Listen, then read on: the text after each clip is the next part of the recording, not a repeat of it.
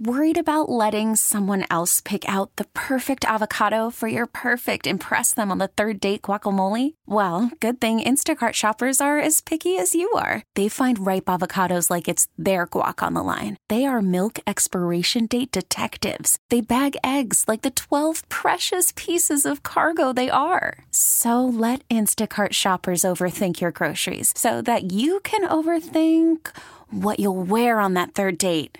Download the Instacart app to get free delivery on your first 3 orders while supplies last. Minimum $10 per order. Additional terms apply. We really need new phones. T-Mobile will cover the cost of 4 amazing new iPhone 15s, and each line is only $25 a month. New iPhone 15s? It's better over here. Only at T-Mobile, get 4 iPhone 15s on us and 4 lines for $25 per line per month with eligible trade-in when you switch.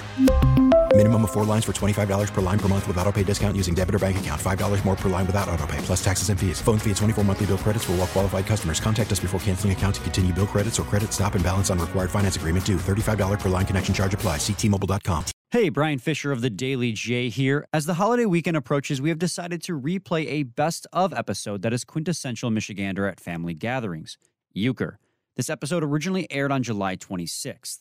And don't forget, if you want the Daily J delivered right to you, all you have to do is text WWJ to 20357 and you'll get it instantly. Message and data rates may apply. We'll be back with fresh episodes on Tuesday. Have a fun and safe holiday.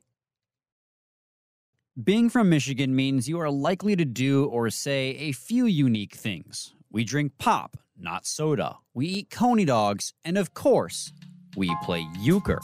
It almost becomes part of like Midwest identity. It's just one of those things that we kind of latch on to, right? Like, you know, anything else that's uniquely from Michigan that kind of gives us kind of Midwest pride. Why is euchre so popular in the Midwest? I'm Brian Fisher, and this is the Daily J. Growing up in Michigan, every family gathering I attended, be it Christmas, Thanksgiving, Labor Day, etc., always coincided with several games of euchre. It was normal for me. As I grew up, I discovered that this wasn't unique to my family, though. In fact, just by asking people around the office, I discovered this was a common tradition. I learned sitting around like every Michigander, I feel like, sitting around the dining room table with my family after big family meals. After Thanksgiving dinner, what are you going to do? You've got to kill some time before the pie. You start playing euchre, and you just learn it. So in college, me and my buddies would play all the time, and we would be drinking, so we would kind of want to get into like a grind of like gambling and stuff like that, so we would usually play poker, and then poker would turn into euchre, and like honestly I didn't really know how to play euchre that well, so they would teach me like on the way, so I pretty much learned that way. I started learning it at the cottage up north on Lake Huron. So we had no TV, we had no cell service, we had none of that. I mean, we had running water and lights, but what did we do to pass the time? We played card games, and that euchre was one of the games that we always ended up playing. So it is a game that you play when I feel that here in Michigan we're really cool to have the lakes. We have the cabins on the lakes. There's a lot of people that have places up north, and that's where you learn. That was Mason, Christy, and Cassie, some of my colleagues here in Odyssey, Detroit, and they all had strikingly similar experiences of learning the game of euchre, passed down from family and friends. But what's weird is once you leave the Midwest, just saying the word euchre will lead to confused looks from strangers. In fact, beloved WWJ anchor, Buffalo, New York native, and non-euchre player Tony Ortiz said that much himself. If you go to Buffalo and ask people what euchre is, nobody has a clue, or most people don't have a clue what euchre is, except maybe, you know, the guy in Milwaukee who calls baseball game for the Brewers, Bob Euchre. But here in the Midwest, yeah, everybody knows what euchre is. It's funny. My stepfather and mother played euchre. They were big fans of the game. They played it, but I just never learned how to play it. I think it's just one of those things that's just uniquely Midwestern.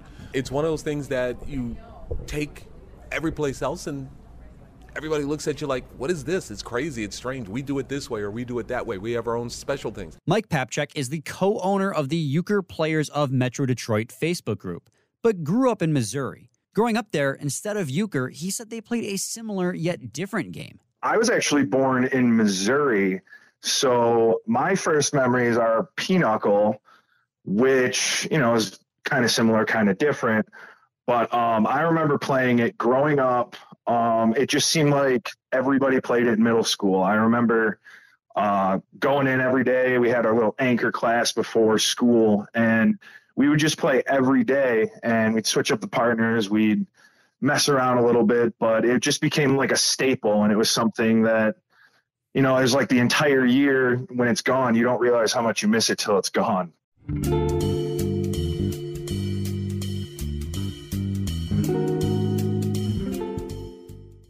So Euchre is uniquely Midwestern. I think that is relatively well known already.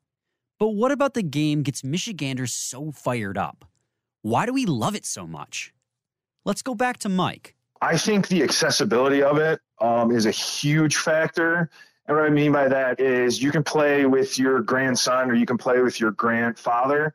It doesn't really matter. There's not really an age limit to Euchre. It's really can be loved by anyone. But not only that, it's one of those games where it's easy to learn the rules, but it's difficult to master because there are so many outcomes and so many things that you can try, and the outcomes will be different every single time, whether you're making a risky call or passing it up just based on what you have. Mike adds that the game's accessibility makes it span generations. While some old traditions have died out with the advent of smartphones and video games, Euchre perseveres. That's actually one of the reasons why we love doing these events. I think we have people in the much older generation, but we also consistently get a couple groups that are, 21, 22 years old at the same time. At the nights that we host specifically, people tell us all the time, they're like, yeah, I'm playing like crap, I'm having a great time. It is truly incredible to see such a wide range of ages just able to come together and really get to know each other when the only icebreaker they really have to begin with is Euchre. On top of the all-ages nature of the game, my coworker Dan highlighted that Midwesterners love Euchre because the teamwork is a major draw, where teams of two face off in a race to 10 points. One of my friends and I were always partners, and we'd always team up against other people and maybe bend the rules a little bit. But you table talk? Not going to say whether or not there was some shady dealings going on, and it drove my friends nuts because they didn't know how we were doing it for many years, and then they finally figured it out. Although that teamwork can sometimes lead to underhanded methods to try and pull one over on your opponent. Cheating is almost encouraged. Sometimes it feels like you're daring your opponent to catch you doing it. Dan hinted at it with Table Talk, where you hint to your partner what might be in your hand. While technically illegal, psychological warfare permeates the game and adds an extra edge.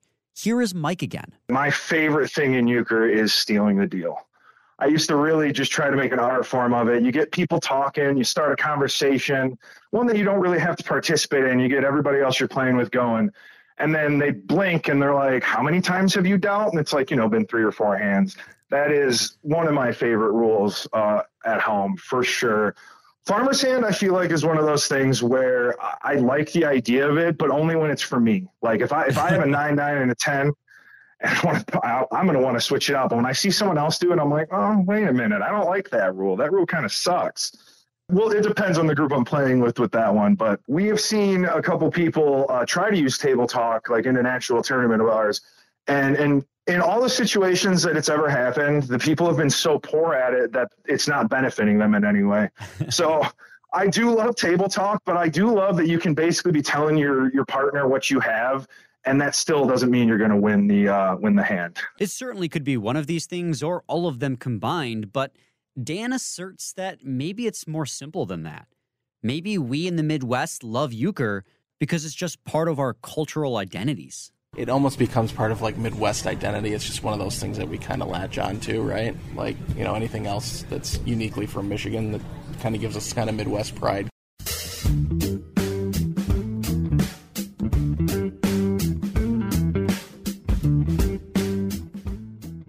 Euchre's popularity in the Midwest does beg the question, though. If the game is so awesome, why isn't it more popular outside of the region? Well, Cassie says that the teamwork, which is a draw for those who do know how to play, can be a deterrent for those just trying to learn. It is confusing because you're not playing, like with Uno, you're playing with the whole deck of cards. With Uno, you have different variations of the game, but it's all pretty much similar. Euchre, it's like, you play with 4 or 5 cards, and you pair things up a certain way, and the game is different every time because you have a partner, and your partner can be really competitive. extremely competitive. So as a beginner, I had to wear this hat so that everybody knew that I was a beginner and nobody wanted me as their partner because I wasn't good. And it's a thing. Some people are extremely competitive about it. So as you're learning, I think it's also hard because people take it very seriously, and therefore when you make a mistake or you don't know, then you're like blacklisted from the Euchre group.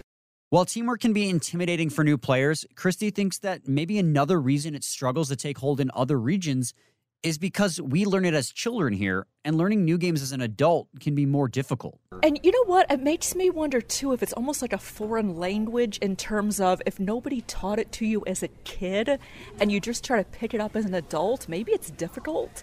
So maybe that's the barrier. Maybe like if if it's like a tradition, like your family didn't teach you and suddenly you just come to the state out of nowhere, people are like, oh, this is too complicated, forget it. But maybe it's neither of those. Maybe the reason why it struggles to take hold across the country is because those regions, too, have their own games they already tie their identity to, like we do with Euchre in the Midwest. Here's Mike one last time. There's just so many regional games that are pretty similar, the trick-taking type of game, like spades and hearts and stuff like that, which are similar but different. I brought out Pinochle, which is more of south of the Midwest. But I think what it comes down to is that each region kind of has the idea of a similar game. And what we see now is just like the development or the, eventual development of what may have been the same game maybe 100 years ago. And we just kind of see the results of it. And it kind of just grew into what it was in our area as opposed to, out west. They're going to be playing a different kind of the same game. So why do people in Michigan and the Midwest love Euchre so much? Well, there is no one reason. It's a mix of family tradition, love of competition, and maybe even cultural identity. But I can tell you this. If you turn down a Bauer, you will lose for an hour. Thanks to Mike Papchek and all my Odyssey Detroit colleagues who lent their experiences to this episode. And as always, this podcast wouldn't be possible without WWJ's digital team. Check out WWJNewsRadio.com for the top local news stories on demand 24/7. Make sure you don't miss out on new episodes of The Daily J by subscribing using the Odyssey app or get it wherever you get your podcasts. I'm Brian Fisher, and this is The Daily J. Thanks for listening.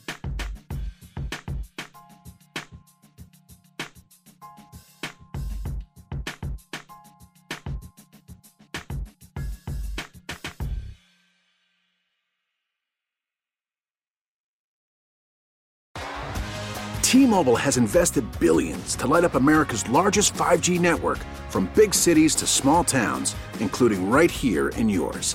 And great coverage is just the beginning. Right now, families and small businesses can save up to 20% versus AT&T and Verizon when they switch. Visit your local T-Mobile store today.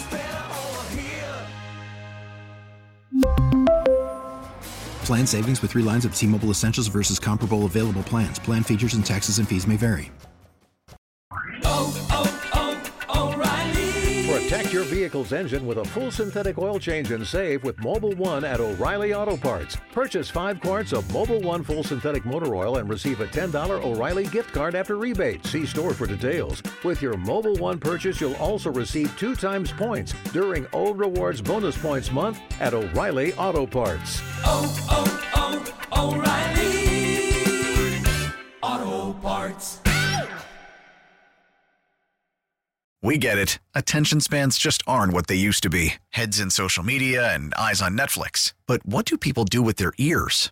Well, for one, they're listening to audio. Americans spend 4.4 hours with audio every day. Oh, and you want the proof? Well, you just sat through this ad that's now approaching 30 seconds. What could you say to a potential customer in 30 seconds? Let Odyssey put together a media plan tailor-made for your unique marketing needs. Advertise with Odyssey. Visit ads.odyssey.com.